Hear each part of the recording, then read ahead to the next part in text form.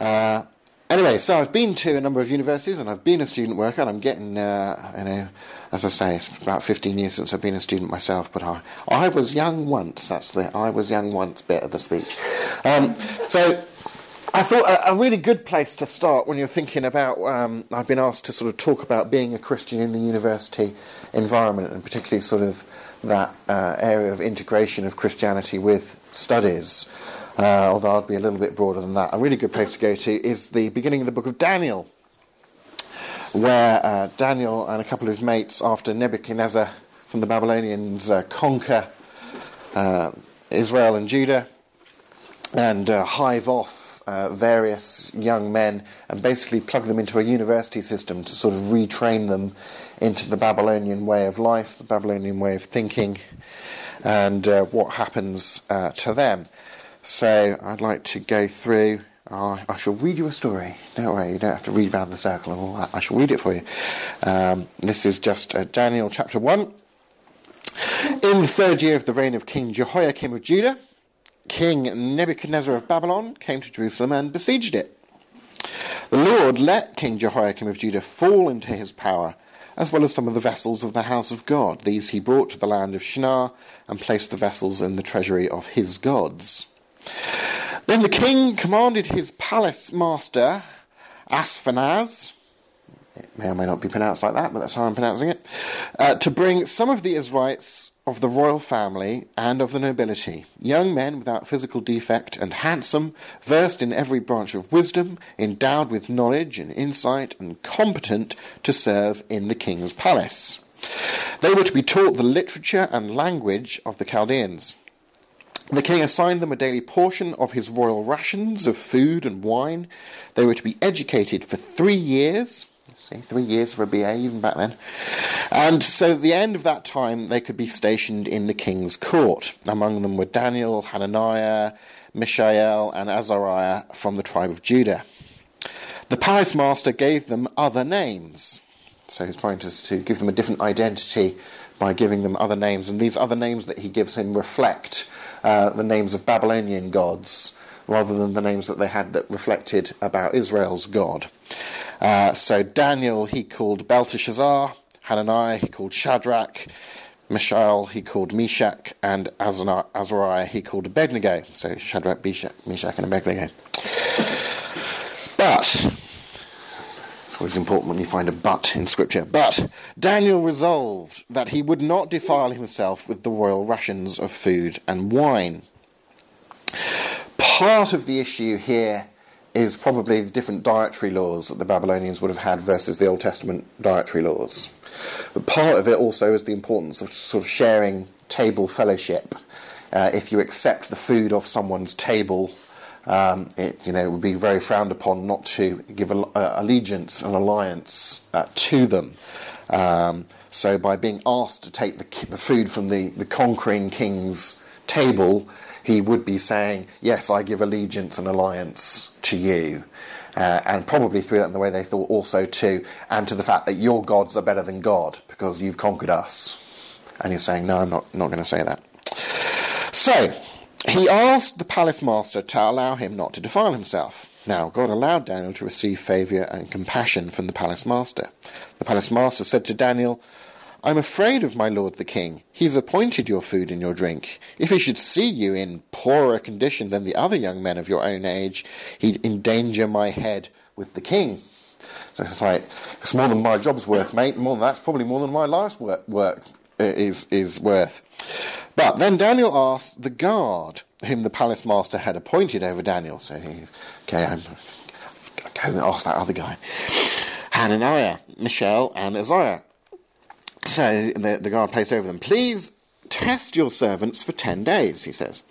Let us be given vegetables to eat and water to drink.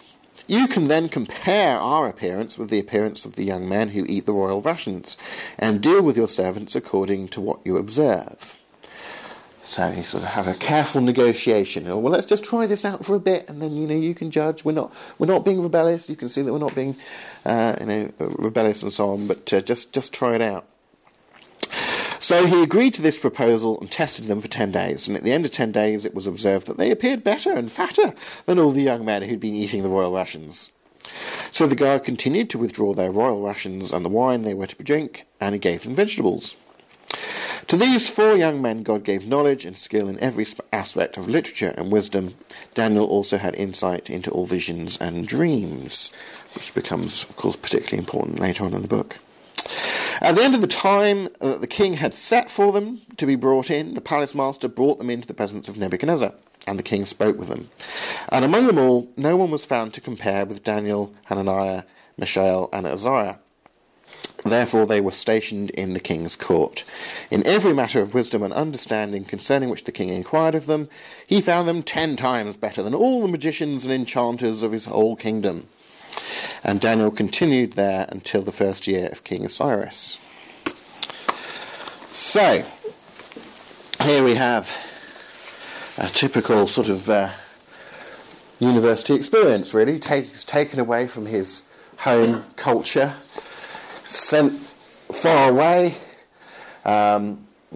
People try and impose on him a different sort of understanding of the world, even to the point of changing his name in a way that reflects, think differently about whose gods are more important. Have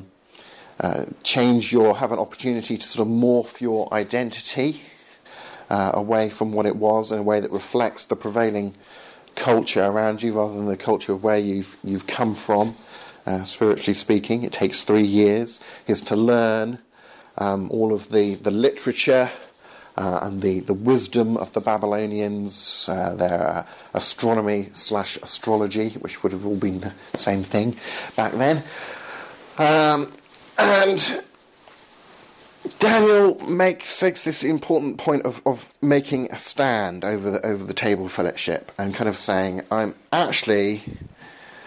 it's not that I'm going to be rebellious towards the king. I'm going to respect the system. I'm going to learn from the system. Indeed, I'm going to learn so well from this system that I'm going to do better at it than all the natives in this system. But I'm going to draw a line in the sand that says, but I'm doing this in a spirit of respect for my God and where I've come from, spiritually speaking. And I'm not going to just blindly conform to what's around me. If we could turn to Romans chapter 12, just verses 1 and 2, we'll find the New Testament parallel. Okay. Therefore I urge you, brothers and sisters, in view of God's mercy, to offer your bodies as a living sacrifice, holy and pleasing to God. This is your true and proper worship. Do not conform to the pattern of this world, but be transformed by the renewing of your mind. Then you will be able to test and approve what God's will is, his good, pleasing and perfect will. Marvellous. Thank you. So you can see how Daniel, in his situation, was very much living out this verse from hundreds of years later about what is the spiritual worship that we should be giving to God, and in this case, in the light of Christ. But that verse 2, do not be conformed to this world, or to the pattern of this world, but be transformed by the renewing of your minds. And it starts off by saying, present your whole bodies, present yourself to God, but then it moves on to a particular emphasis on being transformed by the renewing of your minds. And that's where transformation begins, so that you may discern. That sounds like it's more about wisdom than simply knowing stuff. So you may discern what's the will of God, what is good, by definition. The will of God, what is good and acceptable and perfect. The will of God. But that transformation begins in the mind. So I have a few hopefully memorable tools or pointers, and we can discuss a little bit. It would be actually quite interesting for me just to go round the circle and find out what subjects are being studied or represented by us as we're in this room, what we're studying, what years we're in, that kind of info. Okay, I'm studying geophysics, second year. I'm second year adult nurse. I'm third year medic. Third year psychologist. Second year adult nurse. Right. I'm an electrician. Study at the University of Life. Okay. Second year engineer. I'm a second year audiology student. Second year physio. Graduate. Graduate. Right. Okay. So that's interesting. So quite a lot of, in a sense, sciencey backgrounds. Whether we're applying that in terms of medical knowledge to people, or engineering, or audiology, was it about? Yeah. So there was physics, geophysics specifically. So more on the sciencey side than the humanities side. So here I can big up the importance of philosophy in the humanities. Of course, all subjects have a philosophy that goes with them, and it's important to think about that. One of the main themes in those passages was spirituality, and I've done quite a lot of thinking about spirituality. It's one of my kind of research projects at the moment, partly because I got in through the schools work that I do, and there are sort of government guidelines about the need for schools to include spirituality across the whole curriculum of what they do. And then you say, okay, we have to include spirituality in the school curriculum across every subject. You know, so what is that?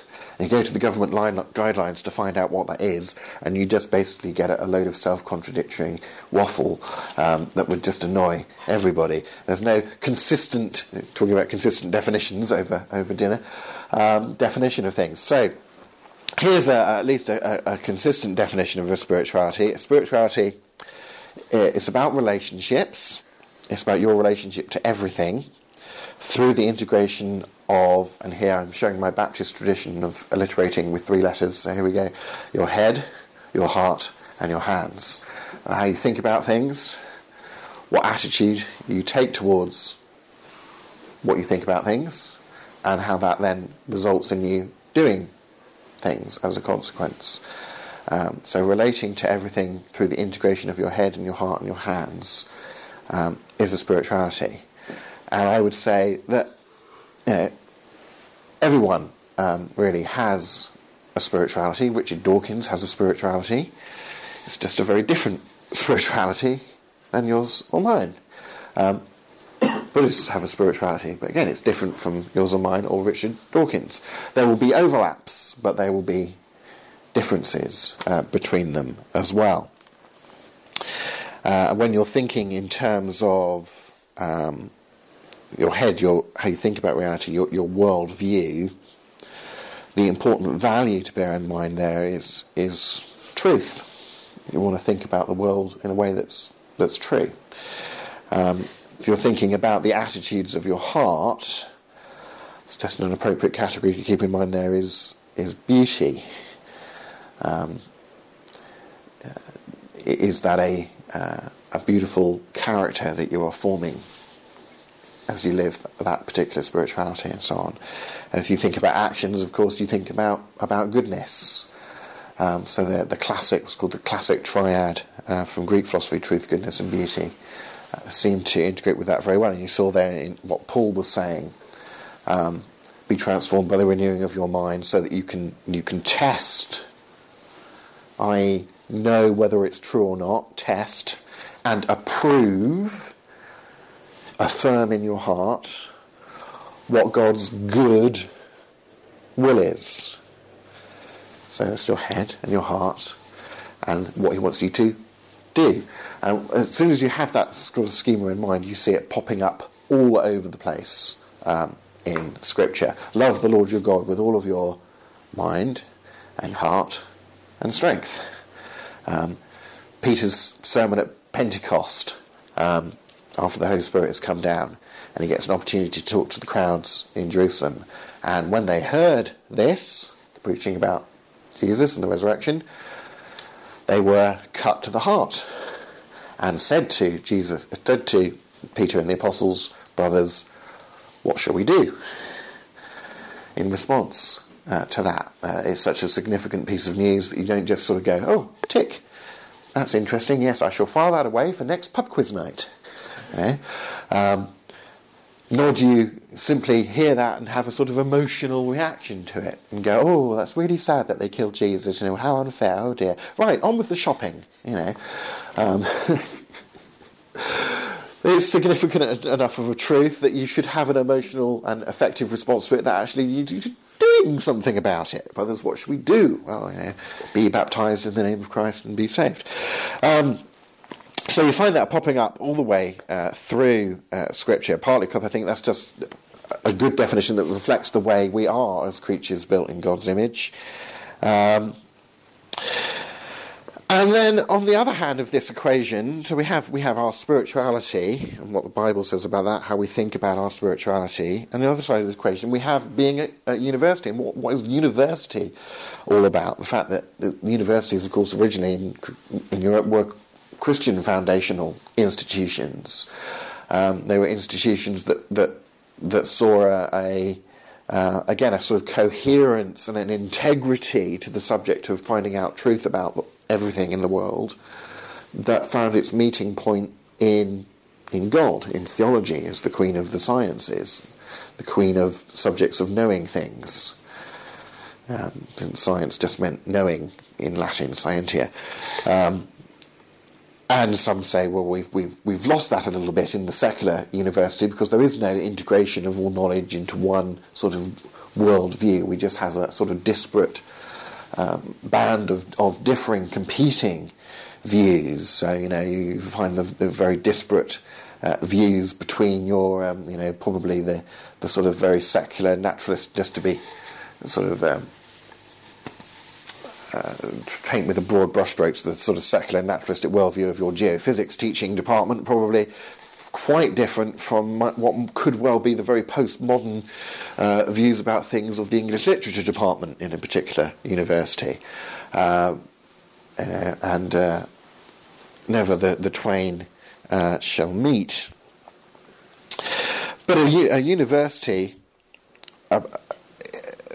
in terms of our experience of going there, is a place of maturing spirituality. We mature into the direction of the adults that we're going to become through that experience. We're not just, again, learning a bunch of head knowledge. You can think of university in terms of all of those three areas of head and heart and hands, and the way that it moulds us, and in which we integrate with that it moulds us as we go through it. In terms of all sorts of pressures to, you know, think and feel and act in certain ways according to certain subcultures that we may or may not decide to get ourselves involved with, all the way through from the extracurricular activities we take part in to the way that our department happens to think about a particular subject area. So there can be tension in all of those three kind of different areas of ourselves, and of course in terms of academics the focus will be on worldview, but there is those other areas as well. But to focus on the sort of academic side of it, as I say, every subject has a bunch of philosophical assumptions that guide how people think about the area,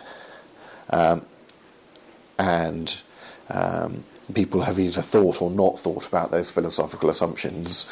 It's better to at least have thought about them than to not have thought about them. But very often you will find, of course, that subjects are taught without any sort of explicit delving into thinking about, well, why are we doing the subject in this way? Why do we make certain assumptions about what counts as good clinical practice or a proper scientific explanation for something? What gets to count as science, or what do we dismiss as that's just an interesting sociological, psychological fact about you and your subculture, but don't bring that into your essays. You know, how do we make those kind of lines of demarcation? And I think, unquestionably, that the biggest issue here, and it'd be interesting to hear from you how you feel if you kind of come up against this. The majority worldview in the West, at least in academia, is a naturalistic, materialistic worldview. Although, as I say, you're going to find exceptions to that. Of course, there are people who don't hold that worldview in academia, and of course, there are the postmodernists, and there are the Christians and Muslim and Jewish pre-modernists, as I like to say. But there's this domination of a materialistic, naturalistic worldview. And that can shape how people look at things. And even up to then, and particularly in the sciences, you'll hear, or in history, you'll hear talk about what's called methodological naturalism. So that's saying, we're not claiming, that there isn't a God or that materialism is true, but what we're saying is you should do your subject as if there were no God and materialism is true. Okay, so we're not saying you have to abandon belief in God. We're just saying you have to forget that you believe in him when you do the subject, because otherwise you're not doing proper science, or we're not doing proper history, because we just define proper science or history or medicine or whatever as understanding things and explaining things and doing things in a way that's consistent, at least, with materialism being true. Now, interestingly, that is a way of approaching subjects that, although it's held dominance for maybe 50, 100, 150 years, is increasingly being questioned by atheist thinkers today.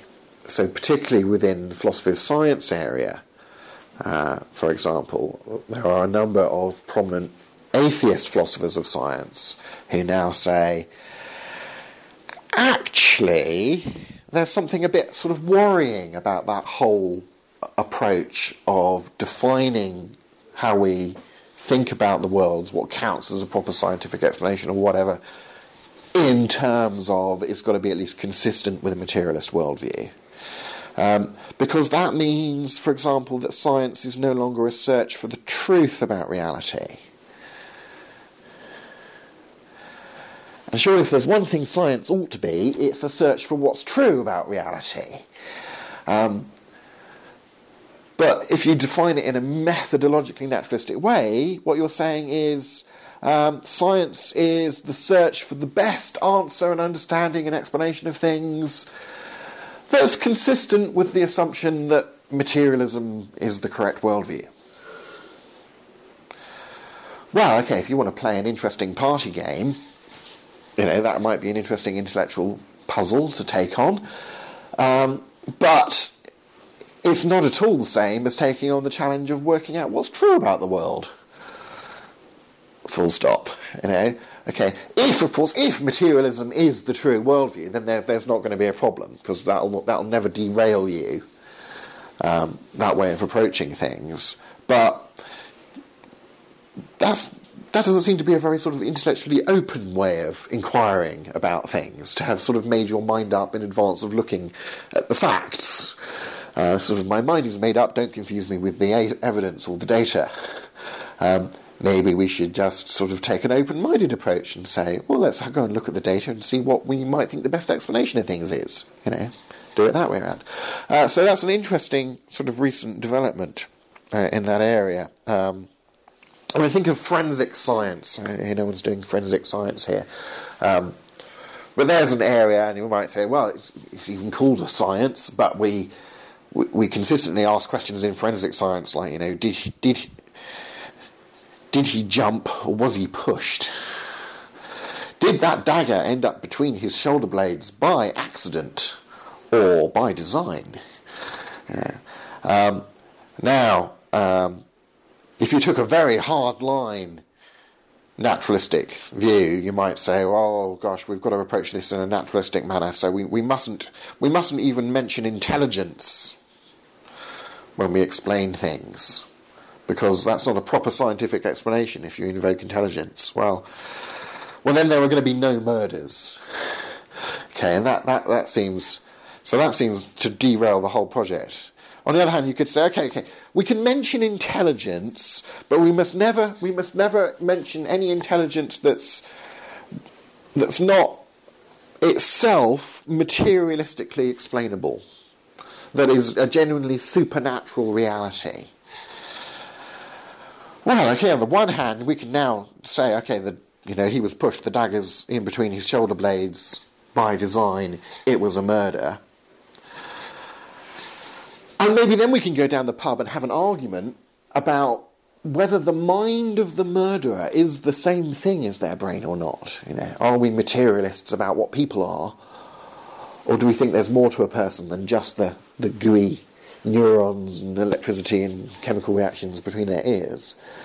But at least we're then doing forensic science in a way that doesn't predispose us to have already made our minds up in advance of looking at the evidence that there are no murders.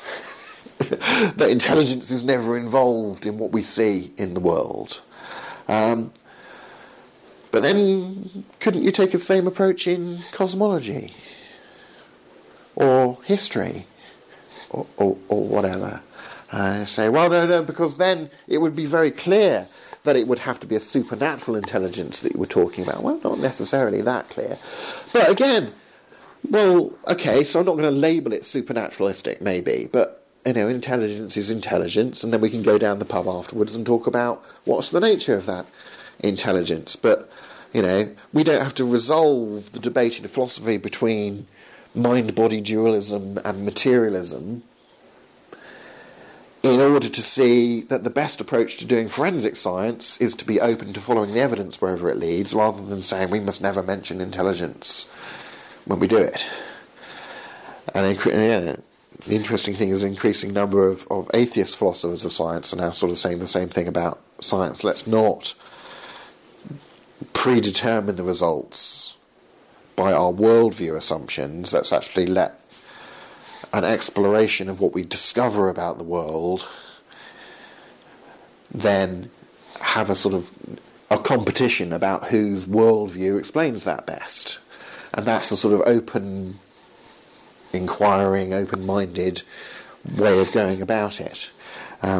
So that's an interesting point about, I think, one of the most sort of significant things that you can find putting a tension between coming into a subject as someone who has a supernatural worldview and being told to sort of leave that worldview at the university door. Even when you're told, well, it's not that we're saying you're wrong, we're just sort of saying, well, you just keep that private. That actually there's an academic legitimacy in saying, well, no, I don't necessarily have to keep that private. It might be relevant. And if I think it's relevant, I'm going to argue for it.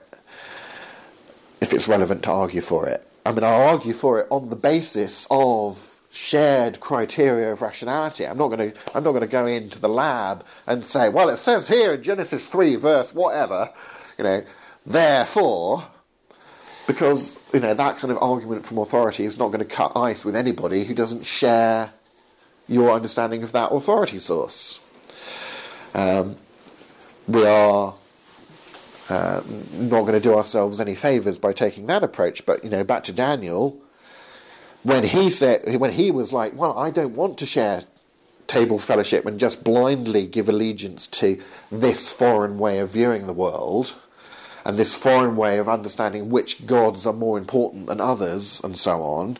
I'm going to draw a line in the sand here. He doesn't go up to the prison master and say, look, it says here in Exodus, whatever, verse, whatever, that these are my dietary laws that I've got to follow. Because that guy doesn't care two hoops about Exodus, That's this conquered foreigners' scriptures. But what he does is he says, well, let's do an experiment. let's do it this way for a little bit, and we'll test it on the basis of something that we can agree on as being a good argument for or against it. And let's have a look, and let's see. You see. So rather than sort of taking umbrage and planting his feet on Scripture, he takes umbrage and plants his feet on a basis that the other guy can understand, on the basis of the shared rationality that we all have as creatures made in God's image. And he does a bit of science in this case. He says, let's run the food experiment, let's see which health outcomes, let's have a control group, everyone else who's doing the wine, and let's have our group, and let's compare the two groups. And they don't exactly publish a peer-reviewed journal article about it, but you get the drift. Yeah.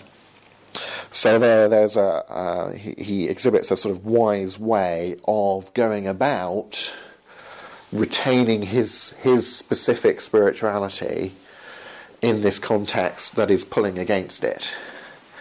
And I think there's a lot of wisdom to be learned from that in our context as we engage with the academic culture of the university to think about and to question where necessary the underlying assumptions of the various disciplines that we're in.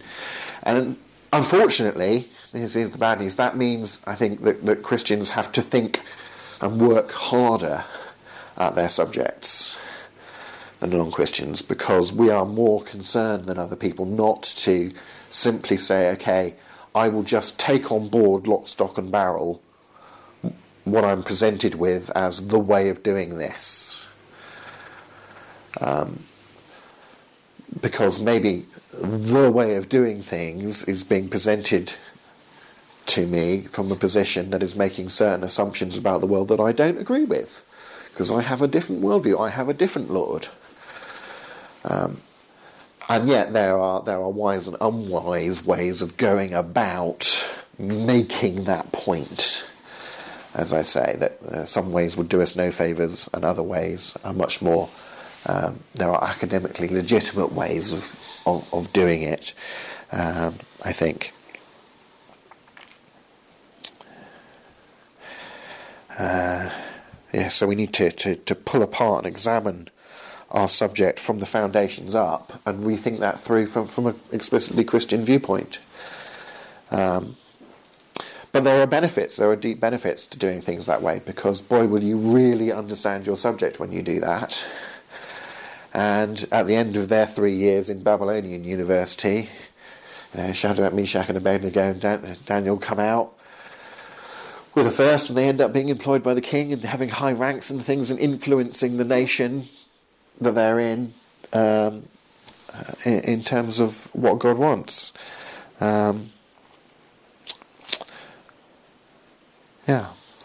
So that's enough presentation from me, I think. I think we've got a handle on some good discussion points, and I will now descend from this hard chair onto the floor for a while. I think my bones can take it for a bit. And it would be interesting to hear any reflections from you on whether anything that I've said connects with your experience or not, or any questions that you have about what I've said. I found what you were saying quite interesting, because I've just started this module. It's the first time that it's sort of like in psychology, there's sort of dissonance in what beliefs sort of thing, because this module is on personality and learning, and it's all about how your personality is because of neurons and chemicals, and that's what you're just meant to believe, and the way you act is because of that, and then learning is all just about that as well. And I just have to, and obviously the course entail requires that you read so much extra around it, but then there's no really room to disagree with it, because that's just what the module is, and so you have to accept that and learn about it and learn about it and sort of thing. So there's not any room for me to disagree. So I'm just sort of as I see that module, I'm just sort of learning it for the sake of hopefully getting a good mark, rather than being oh yeah, I'm learning this and taking it on board sort of thing. And that's sort of the way that I'm thinking with it, rather than being no to all of my exams. Like, no. Yes, yeah, that's right. Because as I say, there are wise ways and unwise ways of sort of taking a stand and choosing your battles and so on. But even to sort of say, you know, to give that understanding a name and say, under this model, Yeah, you know, exactly. Or like this psychologist. yeah, Yeah. you know, you're being presented with so-and-so's view from a certain viewpoint, and it's fine to be able to express and understand, okay, I can understand that from his assumptions that he's making, it follows that, or say it doesn't follow that from those assumptions, to say from this viewpoint, this is the view that would be given. But then you're not saying, well, this is how people work. You're saying, on this understanding of people, this would be how they work, kind of in that area. And that itself just draws that line in the sand in quite a subtle but important way, as you say. You're not yourself having to take on board that view in order to say that I understand it, and I can, you know, know the arguments in the field and so on. Now, as you go through university, or if you carry on to postgraduate more, you things open up more into being able to agree or disagree with things, and it's probably different from some subjects to other subjects. I mean, from philosophy, they sort of drop you on day one on so-and-so says this, do you agree? Why? And it's like day one is, well, disagree with this and give me a reason. I think a lot of subjects, particularly if you're learning a sort of body of practice-related knowledge to apply to things, there's probably less room for that kind of disagreement about things. And I say a lot of subjects will not even bother to sort of have a course on the philosophy of science. And how many science courses introduce anyone to a course in philosophy of science? Very few. Although some places do, and so on.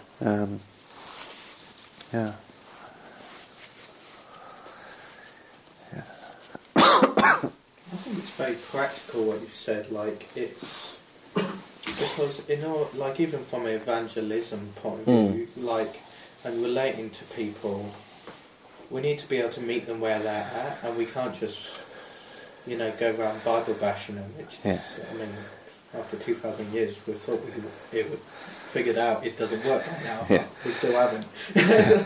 And it's just like, I end up having discussions upon discussions about science at work with people. Like, at the moment I'm reading a book, and it's about how quantum physics edifies the spiritual realm.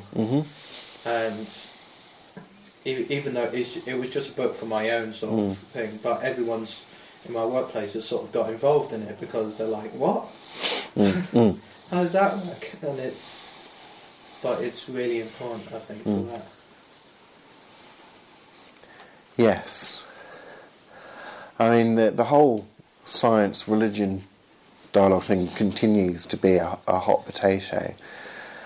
I like it. You know, that makes it interesting, absolutely, yeah. People are generally, you know, you get a certain view from the BBC or from reading books by Christopher Hitchens, of course, that sort of bestsellers and Waterstones, and that becomes kind of like the view. And you also, you know, the media loves to paint, you know, a particular view of the Christian reaction to that. Yeah. And sort of the Christian stereotype, and draw a veil over the fact that there's lots of legitimate disagreement amongst Christians about how you approach that. Yeah. And actually there are a number of different non-Christian approaches to that, and it's a very complicated dialogue, therefore. It's incredible. So many people have different views about, like, you find that if you dig deep enough, a lot of people think there is actually a life after death, but they have like a completely different perception. Yeah. And some of it's quite new agey in the fact that there's a oneness and that there is some sort of realm, but there's not a personal king at the top of it. And, you know, it's just like everyone is energy and everyone is joined in some way. Yeah.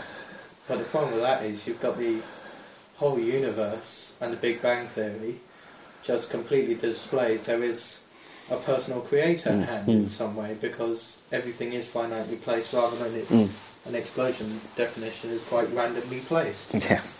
And it's just not that way. Yeah. There's an agnostic physicist called Paul Davies who says that the Big Bang provides quite a conundrum, because if you get a pile of bricks and you put a stick of dynamite in the middle of it and go bang, you get a lot of mess. Exactly. And he says, this isn't a lot of mess. No. It's like, and he's kind of like, that's odd. And he's an agnostic, but he says, it does look like it was a sort of set up job. Yeah. And he struggles manfully to try and explain that set up job without mentioning anyone who might have set it up beforehand.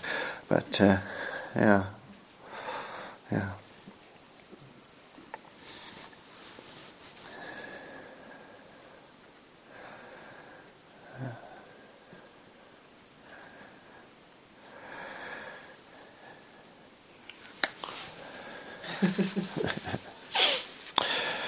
We don't have to talk just, as I say, I did a little bit of focus on the sort of academic worldview level, but I think this thing about spirituality, also including your heart and your actions, and the integration of that helps you to understand more deliberately the Christian journey, and also to understand where other people are coming from, and to see that there are going to be pressures, positive and negative, at all of those levels of ourselves, but that they're related to one another. You understand, why do people behave in different ways? Well, it's because they've got, certain attitudes towards things, certain commitments towards things, and certain beliefs about things.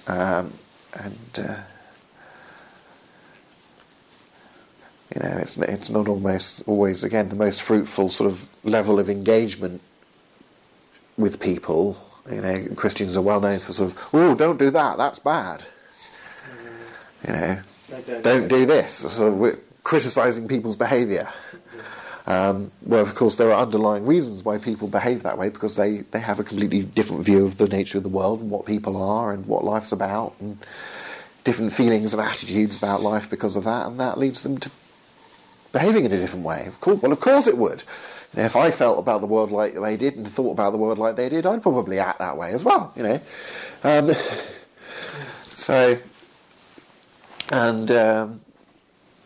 again, in terms of understanding ourselves, what Paul says in Romans there, it's not sort of be transformed into better people by trying harder to do the right thing. Because if you just try harder to, do the right thing, you'll fail and then get discouraged, basically. There might be deeper roots behind our behaviour in terms of, actually, have I got the right attitude towards this? What are my commitments, my values? What am I thinking about things wrong? Have I misunderstood something? Where is my motivation coming from? Can I ask a question though? With that being transformed, how do you think that sort of fits into having almost like an encounter with God? Because I mean, for me, that would be the most important thing. Then, like you say, we don't want just head knowledge at the end of the day, right? And to have a true encounter is knowledge beyond knowledge. Yeah. So again, a sort of encounter with God in its various forms, again, doesn't restrict to, it's not just about head knowledge, but it does include head knowledge. It's not just about your heart, but it is about your heart. It's not just about your emotions, it is about your emotions. It starts off at the beginning there, in light of what Christ has done for us. And that is a matter of knowing what Christ has done for us and why I've got good reasons to believe that he has done that. And I can trust the witness of the Gospels to what he did and so on, but it's also a matter of, as you say, actually spiritual encounter, of perceiving something of God and his beauty and his love for you. We love him because he first loved us. Of responding out of gratitude rather than out of other less helpful desires or whatever. So that encounter, which includes knowledge, includes our heart response, the proper encounter gives you a good foundational starting place for the response. But that response again includes the whole self. We're complicated beings of this integration of what we think and what we feel and how we choose and so on, which work themselves out as we the Bible talks about putting on the character of Christ, doesn't it?